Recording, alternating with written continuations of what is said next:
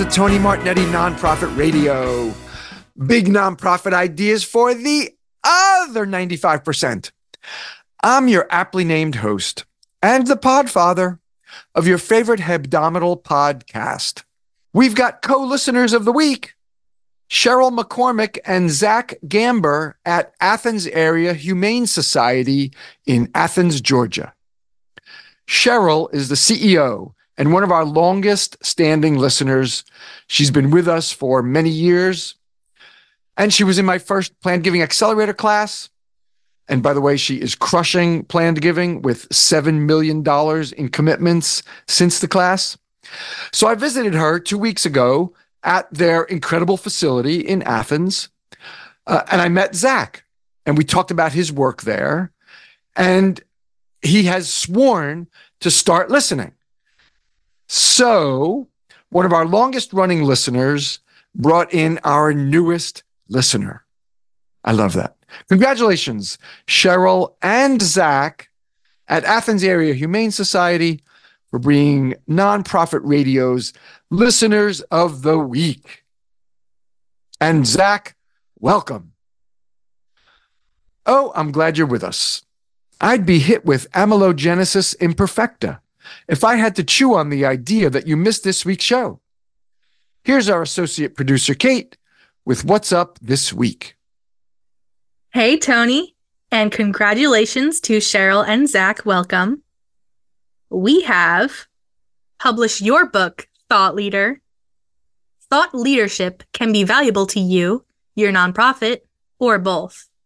Publishing a nonfiction book is one way to become a thought leader or expand your credentials.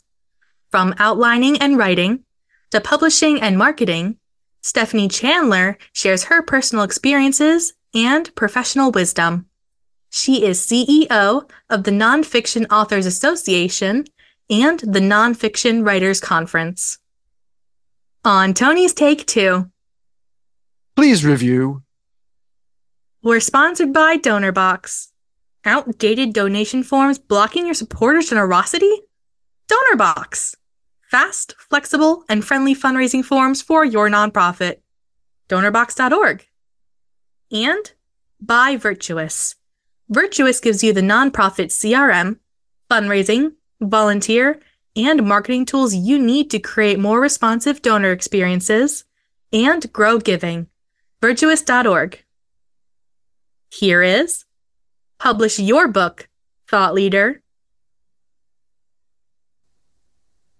It's a pleasure to welcome Stephanie Chandler to Nonprofit Radio.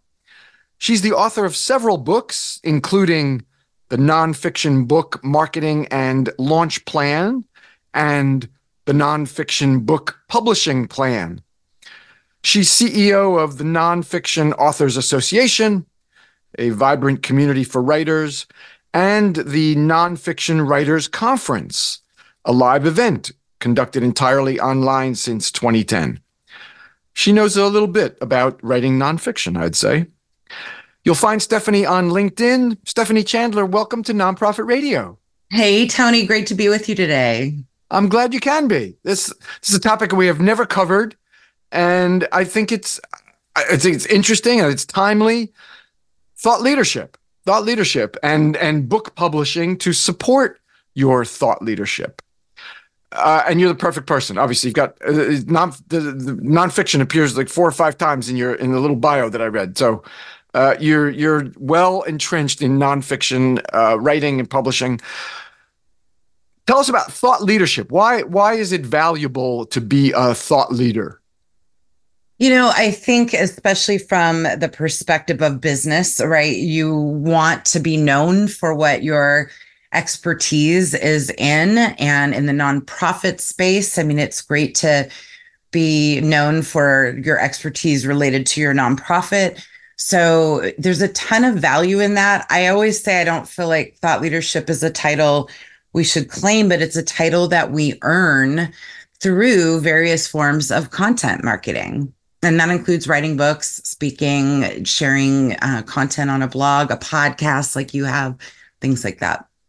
I like the idea of letting other folks decide that you are a thought leader versus you claiming yourself. I feel the same way about expert. I never used to say I do planned giving fundraising, and I never say I'm an expert in planned giving fundraising. I let other people decide that. I'll say, I know a little about planned giving. I've been doing it for 27 years. I know a thing or two, like a thing or two about nonfiction publishing and writing. But, I don't like to, I like folks to draw those conclusions on their own. I'll give you the facts and then you decide. You decide whether I'm a thought leader or expert or someone is, or, whatever. I admire that part. All right. So writing a book. You mentioned a few things that can be valuable. Thought leadership. It sounds terrifying. It sounds like something that I think a lot of people feel is beyond them. Like they don't have 30 or 40,000 words to write a book. They struggle with a 250 word, article that they have to do for a newsletter or an annual report. How could I possibly do many tens of thousands of words for a book? I'm terrified. Help us overcome those misconceptions. Yeah, I love this because it doesn't have to be as hard as it sounds. And so what I usually recommend to writers is we call it the old storyboard method, right? So when I write a new book, I sit down with a stack of 3x5 cards and I write every topic I want to cover in this book on an individual card. And I usually end up with, 30 or 40, maybe even 50 cards. And then I will literally lay them out on the floor in front of me and I will start to put them in order. And this becomes your chapter outline. And you can see, oh, this topic's heavy. Maybe I need to divide it into 2 chapters. This topic is light. I need to add more stories here, right? So when I'm talking about brainstorming the topics you want to talk about, that includes case studies and telling real world stories, because that's a part of writing a really interesting book. So we lay it out, transfer that to an outline. And then I challenge writers, 1,000 words is about 3 typed pages. And if you sat down and wrote 3 pages a day, 1,000 words for 50 or 60 days, you would have a beefy manuscript. If you did it for 30 days, you'd have a nice light book. So 1,000 words a day, I feel like, even with my hectic schedule, is doable. And also, if you're already blogging or producing any kind of content, you can pull that in. And I also recommend the flip side. So you have your outline and you're starting to write content for your book. Start putting that up on your blog and building readership around the content. All right. This sounds too easy now. Okay. We're going to break this down. What about just researching the topic? Like, should you be concerned whether other people have already covered your topic and, maybe you don't have anything new to contribute? Yes, I hear this a lot. So, we call it competitive analysis, right? Go look at the similar books in your space, assess them, and figure out how is your book going to be different or better than what's already there? Because you do want to be able to have your book stand out. I recommend in the nonfiction space in particular that authors niche down as much as possible. There are thousands of leadership books out there. Is there a leadership for nonprofits? Is there a leadership for tech companies? Right. So the narrower that you can focus, it will help your book stand out. And you want to see what other books are in that space. If you're going to pitch a publisher, they expect you to do a competitive analysis. They want to see 5 or 6 or 10 similar titles to know how well they've done and how your book is different. Okay. And yeah, in the nonprofit space, you could pick marketing communications, and then it could be, within that, that's even still broad, developing your marketing plan, or, multi-channel communications. Maybe it's focused on digital, and maybe it's focused on digital fundraising communications versus digital leadership communications, or internal communications, for your employee teams. In fundraising, there's probably a dozen different topics, whether it's events or annual, or recurring giving, or planned giving, major gifts. there's relationships, relationship building in those. All right, so you want to drill down to a niche, and then how can you be confident that even you said you want to put you didn't say spin on it, but you want to make your influence known within your niche. But I mean, you have to is it as deep as reading all the books that are closely aligned to yours, to your space, so that you know what already has been said? No, not necessarily, because I think that we're all attracted to different types of books, different types of authors. And in fact, I don't want to read my competitor's book before I sit down to write because I don't want it to influence anything I say. Oh, So I'm more okay. likely to look at the table of contents, read some of the reviews to see what people liked about the book or what they said was missing from the book. And so I really feel it's the same in business, right? I always feel like there's plenty of business to go around. I don't have competitors, right? I have peers and I try to work together. And same thing in publishing. I mean, like I said, there's thousands of leadership books. And just because others exist doesn't mean that you don't have your own unique perspective to put on your own book that's maybe similar to what's already there, but you want to carve out something that makes it different or special. You had suggested 1,000 words a day. Can I take twice as long and just write 500 words a day? Absolutely. I can. Okay. Yeah. So whatever's doable for us. Absolutely. And even if it's hard for all of us who are busy to carve out time in a day, but if you could carve out 2 hours twice a week and aim to get it done in 3 months, give yourself time. But I will say, I feel like writing gets easier the more you do it. It's like that muscle that you exercise. And another thing, Tony, to feel confident in your content is editing. I'm not an editor myself. I value editing tremendously. And there's different types of editing. There's developmental editing, where an editor comes in and kind of performs surgery on a manuscript. There's copy editing, where they're looking line by line and they might say, this is confusing. You need to explain better here, or you talked about this in a previous chapter. And then there's proofreading, right? So I always put my books through typically 2 rounds of copy editing at a minimum and 2 rounds of proofreading, because it's also a human function and different sets of eyeballs can help. But for somebody who's maybe never written before, developmental editing can help you feel really confident that you're producing, a book to be proud of. This kind of leads to something else I want to ask about with getting help for the writing. I mean, so you have to be disciplined yourself. I mean, I've heard writers say that, they like to write very early, or they have a special time they like to write. So I've heard writers say they like to write very early. There's no interruptions. It's something they can wake up and do, and they want to get it done, kind of know that they've accomplished their hours of writing, or, whatever it is. So there's a personal discipline. You're saying, 500 words a day, or a couple times a week, or, but you do have to be diligent about it. It's going to take some personal discipline. It does. And some people address that with working with a book coach. There's lots of people out there who help writers have that accountability and kind of talk them through the writing process. And so there's book coaches out there. This is a reason why people join writers groups, to connect with other writers. There's these be quiet and write events where people go sit in a cafe and just sit down and write. Some people are doing this on Zoom now. So if you need accountability, there's lots of ways to get it. Oh, that's interesting. People are going on Zoom or going to a cafe and not talking to each other. Correct. Like, they just say hello and then they sit down, and this is their forced time to write. Correct. Okay. All right. We're going to go on Zoom. I'm not going to talk to you. Exactly. But I imagine you have to keep your camera on for full accountability. You need to see that you're not, you're not feeding the children or doing anything else.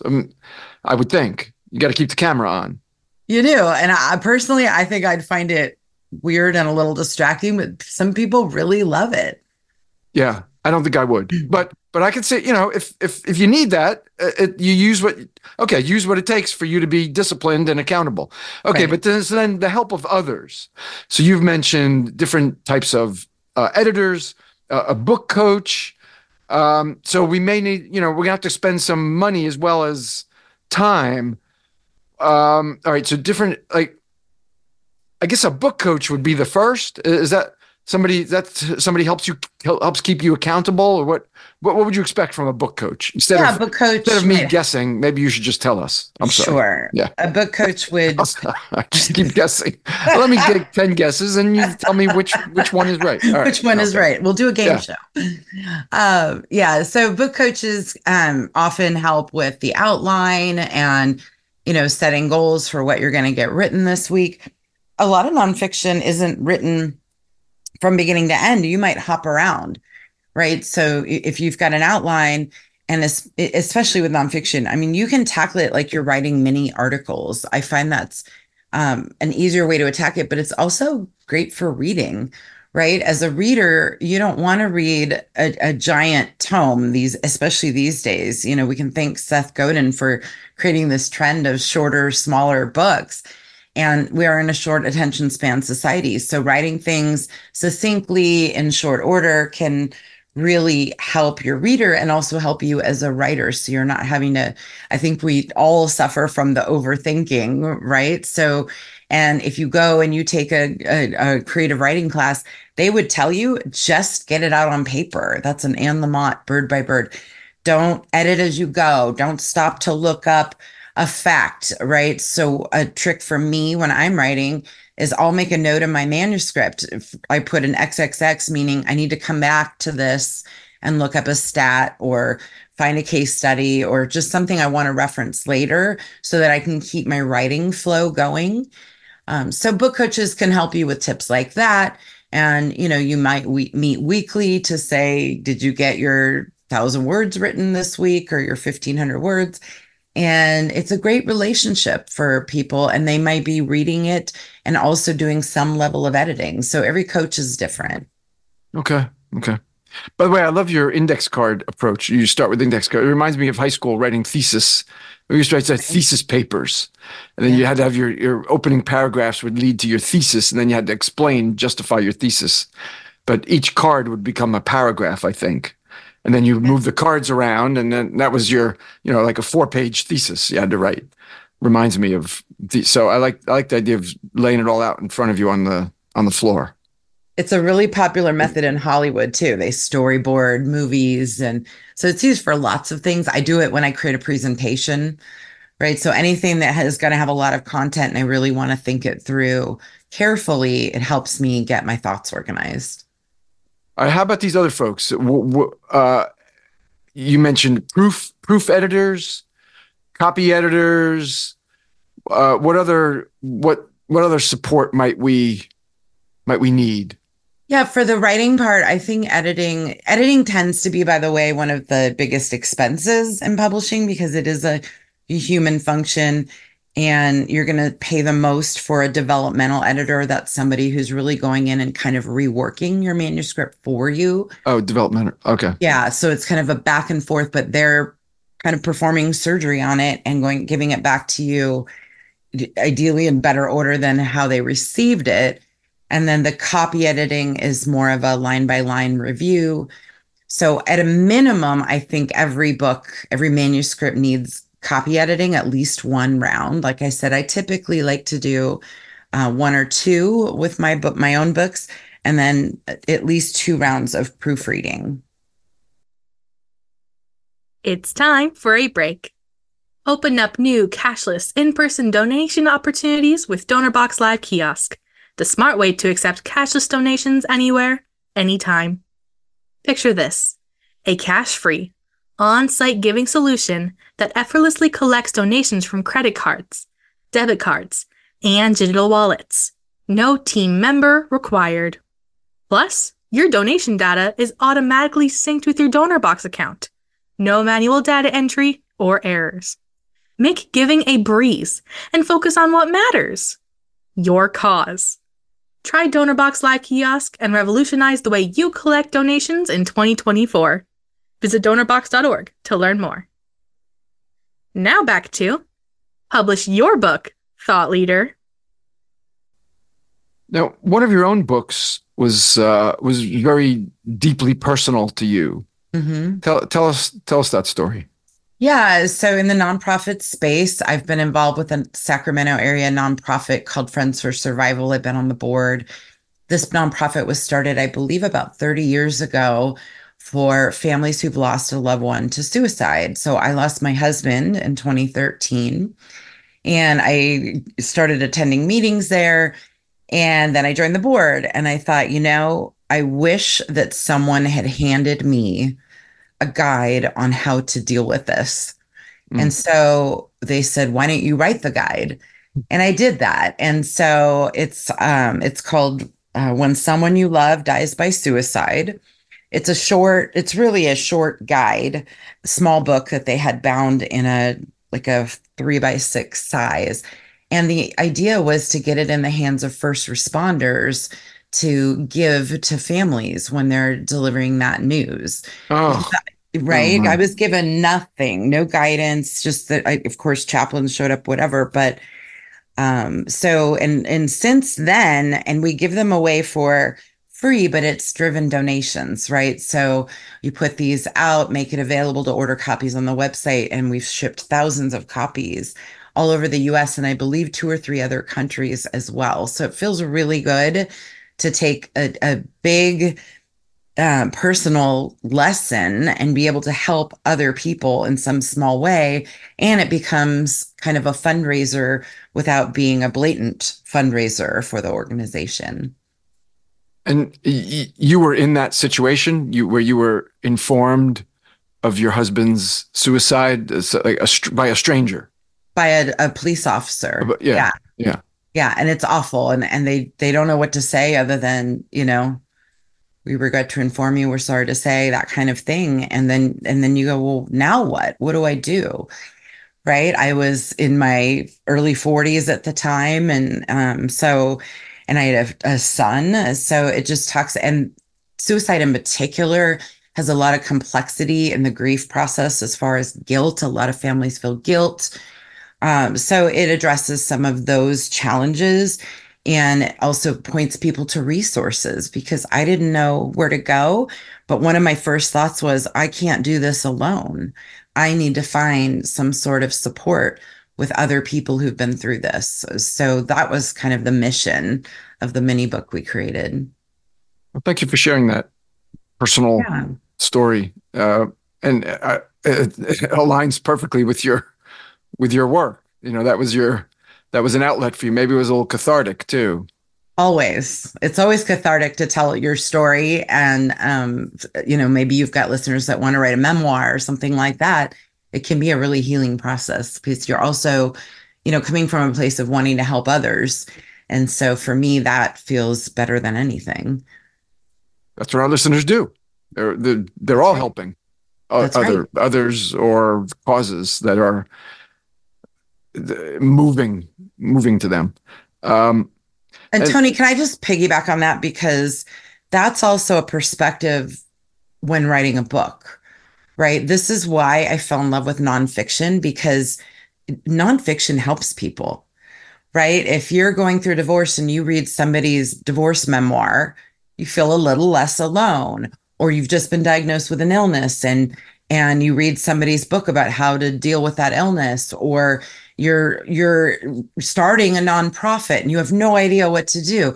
Books are what help us, achieve goals, heal, all kinds of things. So it's exactly what I love about nonfiction. And from the perspective of a nonprofit, telling stories of the members, things that lessons learned. There's just so many ways to turn that into something that helps people.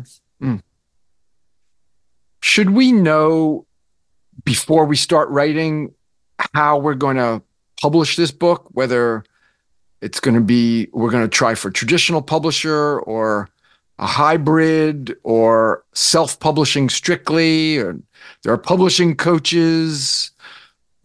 Should we know this in advance? How we hope to get this book distributed? I mean, it's nice to know or to at least have some plans. I will say, I think traditional publishing has gotten less appealing over the years. I'm traditionally published as and chose to leave traditional publishing because of the lack of control over my own work. And it's kind of this myth that traditional publishers are going to do all the marketing. They want authors that are going to do the marketing, that have a platform, that have an audience, essentially. So having a podcast is a great platform. Having a large email list is a great platform. Having a large social media following. Those are things publishers look for.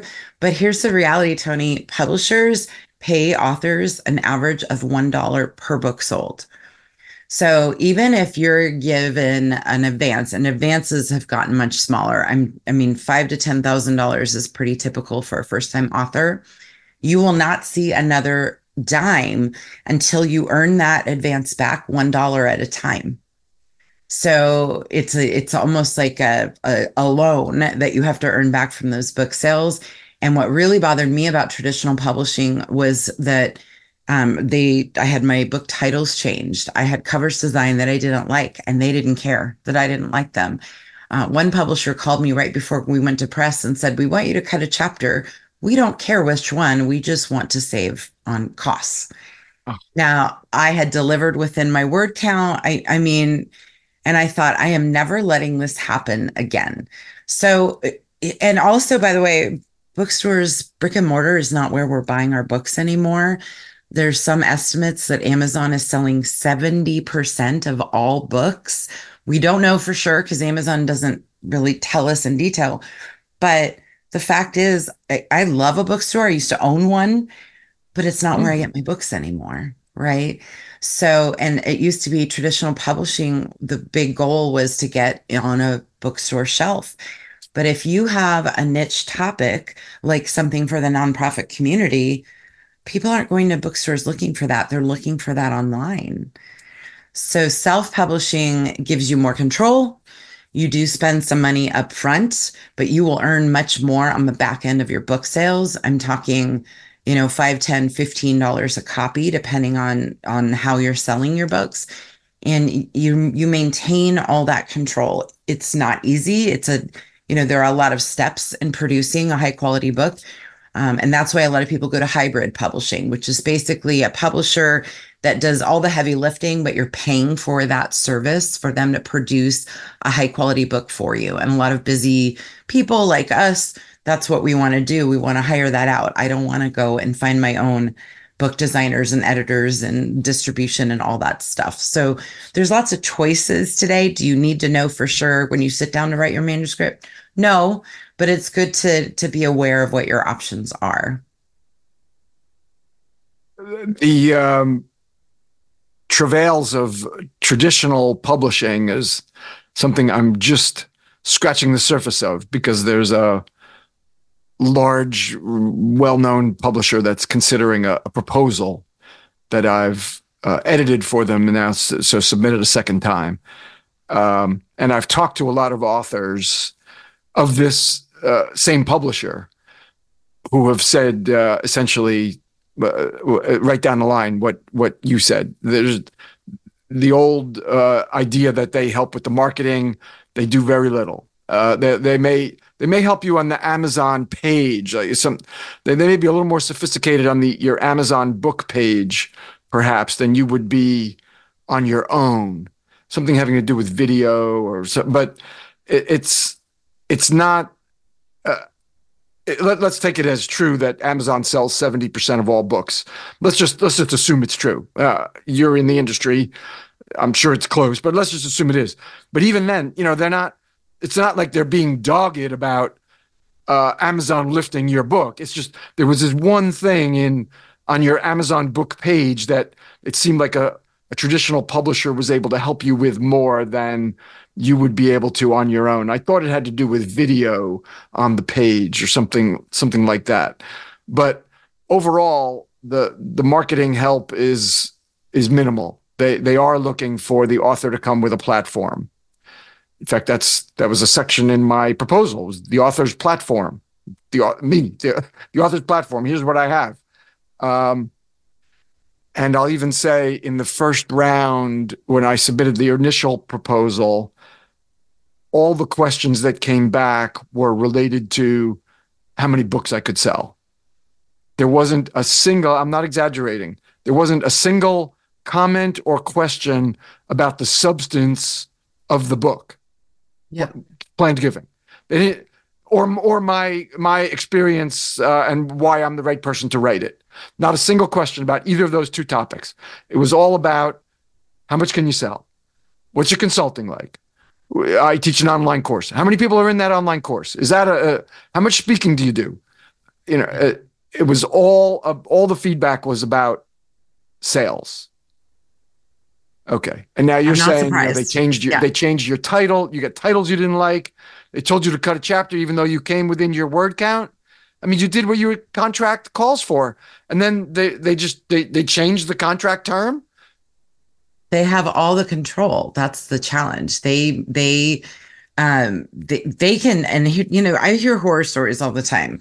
So let's say you do get a deal. By the way, I have a book with the publisher you're talking to. So let's say you do get a deal. It's typically going to take them a year to get the book out. And I've heard stories about publishers signing an agreement and then they decide, oh, we're going to sit on that. We've got other titles we're going to release. I worked with one author. Her book was released. It went 2 years before they got around to releasing it. So you just lose all this control. And I don't know about you, Tony, I am type A. That's why I run my own business and do it on my own, because I don't want other people telling me how to do things. And I just found it incredibly frustrating, especially when I'm already doing all the work, right? I'm building my own audience. I'm engaging with my audience. So it was really empowering to take the control back. It's time for Tony's Take 2. Thank you, Kate. I beseech you once again. This is the first beseech. Of course, there's going to be a second beseech later on, naturally.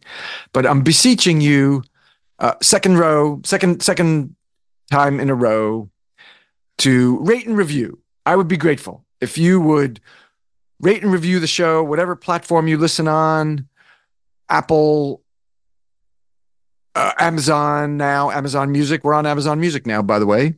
Spotify, etc. Wherever you listen, wherever fine podcasts are heard, I would be grateful for your 5-star review and a rating. If you can't do the rating part, the narrative, I'd be grateful for the 5-star review. We could use some recent reviews, though, too. So I do beseech you. I'd be grateful. Please rate and review. And that is Tony's Take 2. Yeah, nifty little rhyme again. Kate? Please rate us and review us and, give us like 5 stars. Thank you. Absolutely. We've got buku, but loads more time. So let's return to Publish Your Book, Thought Leader, with Stephanie Chandler. The other options are strictly self-publishing and the hybrid. Are those the three ways of getting a book published? Correct. Yeah, okay. Those are the 3 primary ways. Okay. Is the hybrid essentially a publishing coach? Aren't there publishing coaches who will do some of the lifting for you also? Correct. Yeah, they're definitely book coaches, book doulas. They have different doulas. names. Oh, that's a good one. Book doulas. Okay, book I hadn't heard that. Yeah, because it really is like giving birth. But yeah, so you can have somebody coach you through the self-publishing process. But a hybrid publisher typically comes with some sort of name recognition, right? And they're going to do all that heavy lifting, but you still own the rights to your content. So you're basically paying them a fee up front for them to handle the whole process for you. And then you're approving the cover design, you're approving the interior layout, you're reviewing the edits, and they're helping you get the book out into the world.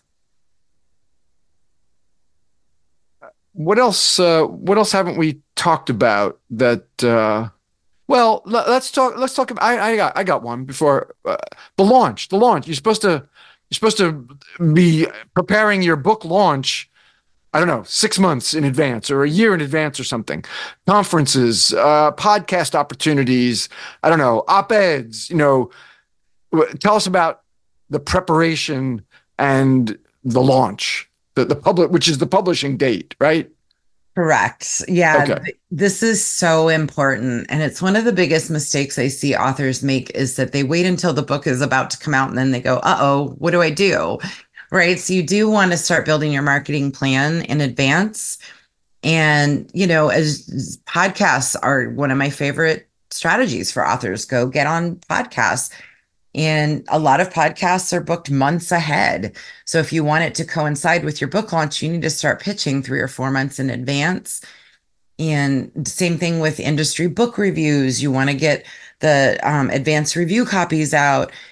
Today we have Amazon ads, which I think is fantastic opportunity for nonfiction in particular. They are pay per click based ads.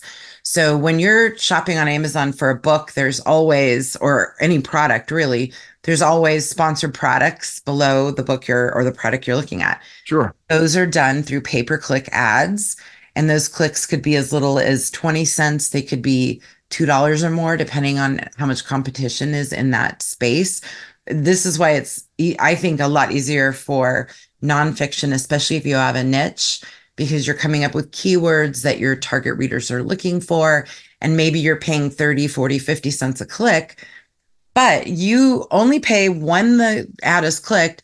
And if you've done a good job with your book, it's going to convert into a sale, right? So as long as your clicks are converting into sales, you're coming out ahead. So I'm a huge proponent of Amazon ads, and Amazon is incentivized to make those ads work because they're making money on both ends, right? They're making money on the ad spend, and then they're also getting a piece of every sale that you make. So I've seen these ads perform really well. In fact, I worked with a memoir writer. He's just about to cross the 50,000 book threshold. He sold Oh almost man. 50,000 copies of a memoir, which is really hard to do if you're not a celebrity and you're not on a reality show. And he has zero platform. Tony, he's a real estate investor. And he said, I'm going all in on Amazon ads. And sure enough, it's worked incredibly well for him. Okay, he's got that niche. Yes. All Yeah. right, His all niche, right. by the way, was a memoir about betting on a horse to win the Kentucky Derby, a long shot. And the filly ends up winning, and he has to go collect his 7-figure prize. And he didn't realize he had bet with the Mexican drug cartel. This was back in the 80s. So it's a fun read. It reads like a novel, and it appeals to different audiences. And that's something to think about too. Horse lovers, people who gamble, right? He's got different sectors of audiences that are interested in that book. All right. And one of your whole books is about is the nonfiction book marketing and launch plan. Correct. So, all right, clearly. And you mentioned podcasts, booking several months, 3, 4 months in advance, conferences. If you want to bring books to a conference and maybe they give some away for free, and maybe you have a table where you're signing and you're hopefully selling books there. I mean, that could be easily 9 months and 8, 9 months in advance. Yeah, and I'll say speakers sell books, and publishers love to hear that an author speaks and reaches thousands of people every year. Speakers sell books, but also, and let's say if we flip it back to the self-publishing conversation, and you tie that in with nonprofits, you can get sponsors to give books away to a conference attendees, right? So I have a friend who teaches tech companies how to grow their businesses, and he gets software companies to sponsor his books. He'll put their logo on the cover, let them do an introduction page. He charges them several grand to set it up, and then they'll buy copies to give out at their, trade events or conferences. So it can actually become a revenue stream, but your traditional publisher won't have the capability to do that. So if you want to turn the book into a sellable asset that makes money, that's one way to go about it. Now, I presume all these ideas are in your nonfiction book, marketing and launch plan book, right? The Amazon They are. ads, the sponsorships. Okay. Yeah, I I see. created. No, I'm please go sorry. ahead. So I wrote the book as a companion to the 6-week course that I teach, and people kept ordering copies for their clients. I had book coaches in my courses and things like that. So it's really a very step-by-step process of figuring out who's your target audience. By the way, we didn't talk about that, but that's so important when you're writing a book. Who are you writing for? What do they want to leave your book having gained? What are their struggles and challenges that you can address in your book? And that also becomes part of your marketing messaging, right? If you read this book, here's what you'll do. If you read my book marketing book, you're going to be equipped to set up your own book launch and marketing plan. So you want to have that in mind when you're producing your book and when you're setting up your marketing plans.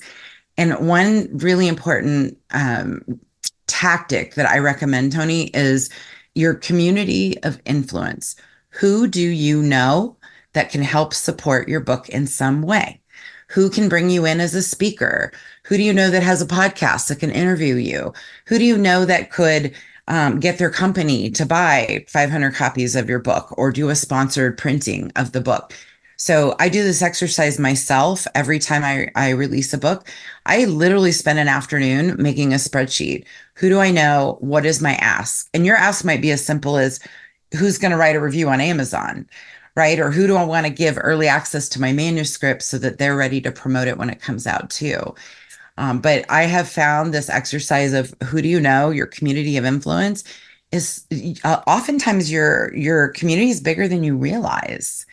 Right. So my book has Yeah. only been out since January, and I have this wonderful several dozen peers in this industry that were out there putting it on their blog, interviewing me for their podcast, putting it out on social media, recommending it to their readers.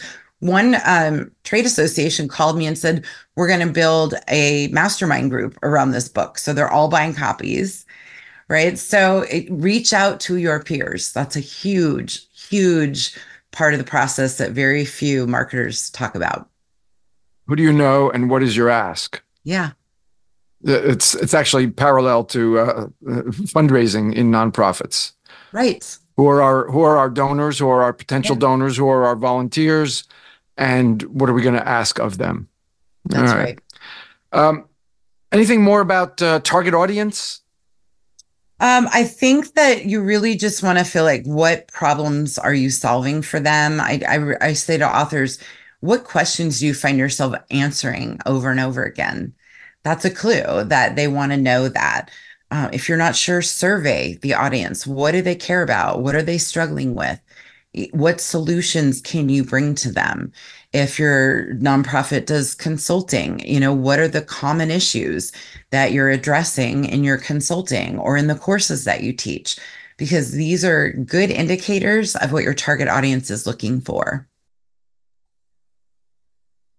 It's time for a break.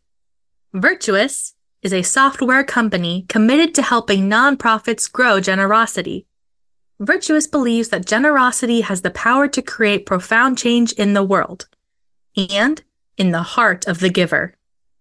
It's their mission to move the needle on global generosity by helping nonprofits better connect with and inspire their givers. Responsive fundraising puts the donor at the center of fundraising and grows giving through personalized donor journeys that respond to the needs of each individual. Virtuous is the only responsive nonprofit CRM designed to help you build deeper relationships with every donor at scale.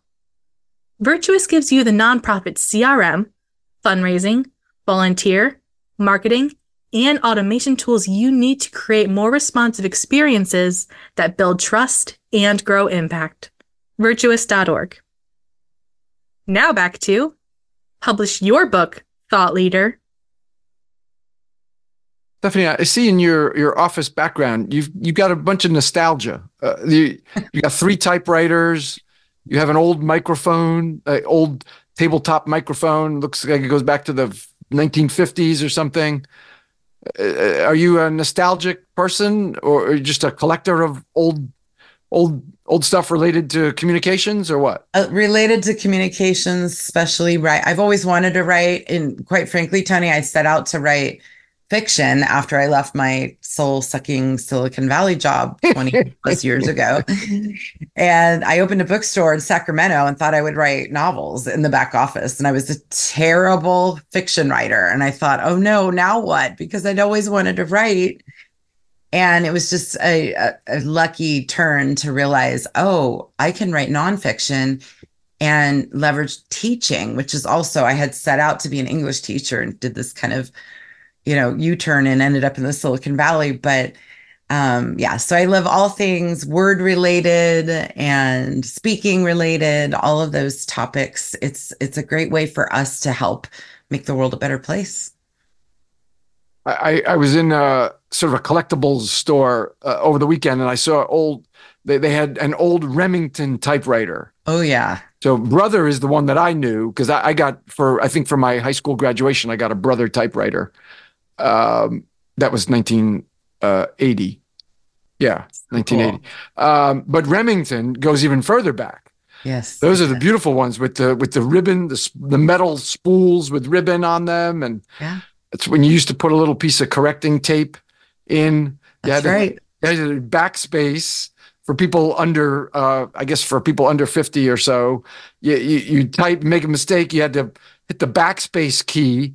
Then you had a little piece of eraser paper, which would put white powder.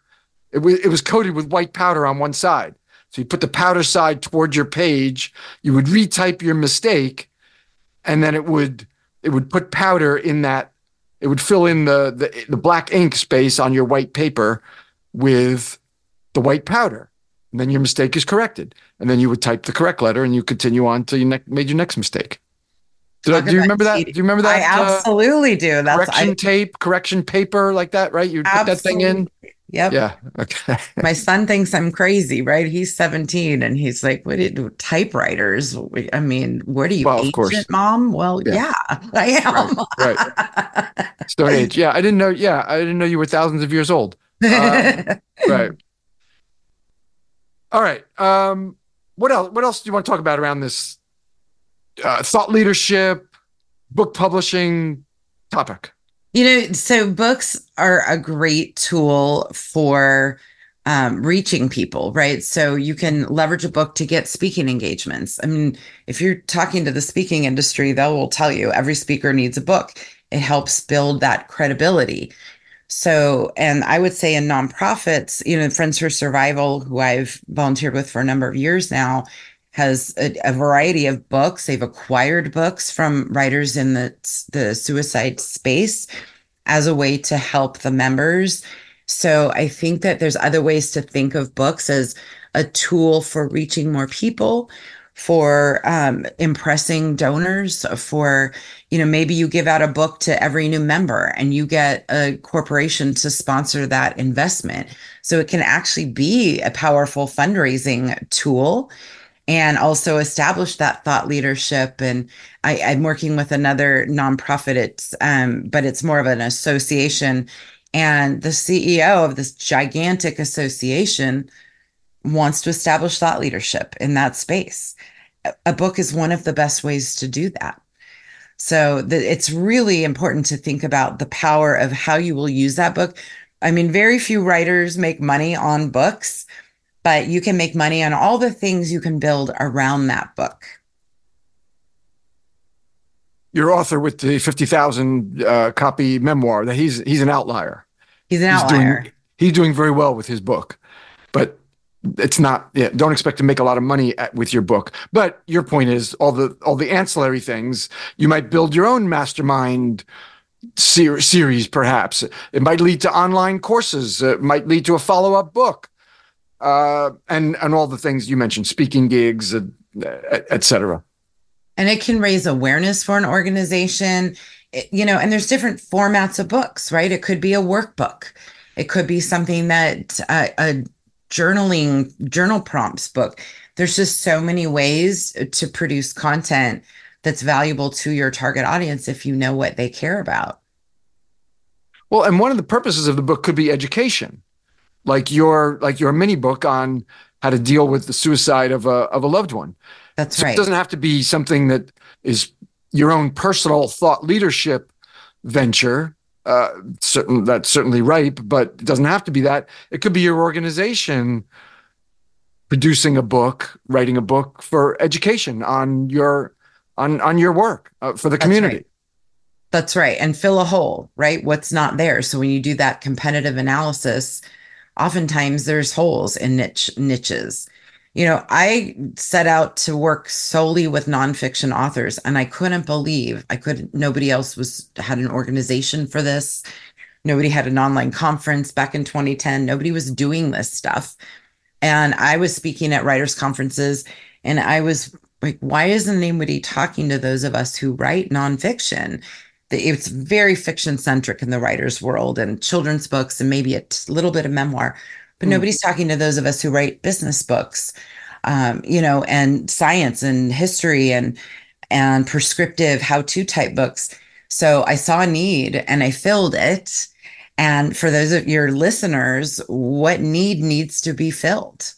Whether it's with a book or other type of content, a course, speaking topic, all those things are ways to engage your audience, your community, your members, and deliver value that helps keep them loyal for a very long time. That's cool. All right. I feel like that's a good place to end. How do you feel? Perfect. I love it. This was really fun. Oh, I'm glad. My pleasure. Stephanie Chandler, a couple of her books, The Nonfiction Book Marketing and Launch Plan and The Nonfiction Book Publishing Plan. She's CEO of the Nonfiction Authors Association and also the Nonfiction Writers Conference. You'll find Stephanie on LinkedIn. Stephanie, what's the website for the Nonfiction Authors Association? It's just nonfictionauthorsassociation.com, and same thing for the conference, which is coming up in May. Oh, they're both aptly named. Yes. Okay. And you're in Folsom. You're in Folsom, California, right? You've mentioned Sacramento a couple times. You're Sacramento area in Folsom. That's right. Just 10 minutes out of Sacramento. NorCal, sunny weather. We're very spoiled here. Does everybody ask you about Folsom Prison? Yes. They do. All right.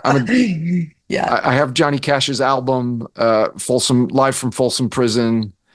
As do I. He made famous. Oh, you do too? I absolutely do. And we have walking trails named after him. And ironically, we're the safest city in all of the Sacramento metro area, even though we have this giant prison tucked way out in the hills. And the prison is old too. It's for 1880, I think I saw, or 86 it opened, late 1800s. It's really old. It's very historic and it's very active. I mean, it's a large facility, but for the most part, we forget it's even there. All right. Well, long live Folsom Prison. Well, maybe not prison. Long live Johnny Cash, immortalizing Folsom Prison. So that's a great album. Johnny Cash live at Folsom Prison. Stephanie Chandler, thank you very much. Real pleasure. Thank you, Tony. My pleasure as well. Next week, the generational divide. If you missed any part of this week's show, I beseech you, second time today, find it at tonymartignetti.com. We're sponsored by DonorBox. Outdated donation forms blocking your supporters' generosity? DonorBox. Fast, flexible, and friendly fundraising forms for your nonprofit. DonorBox.org. And by Virtuous. Virtuous gives you the nonprofit CRM, fundraising, volunteer, and marketing tools you need to create more responsive donor experiences and grow giving. Virtuous.org. Our creative producer is Claire Meyerhoff. I'm your associate producer, Kate Martignetti. The show's social media is by Susan Chavez. Mark Silverman is our web guy, and this music is by Scott Stein. Thank you for that affirmation, Scotty. Be with us next week for Nonprofit Radio. Big nonprofit ideas for the other 95%. Go out and be great.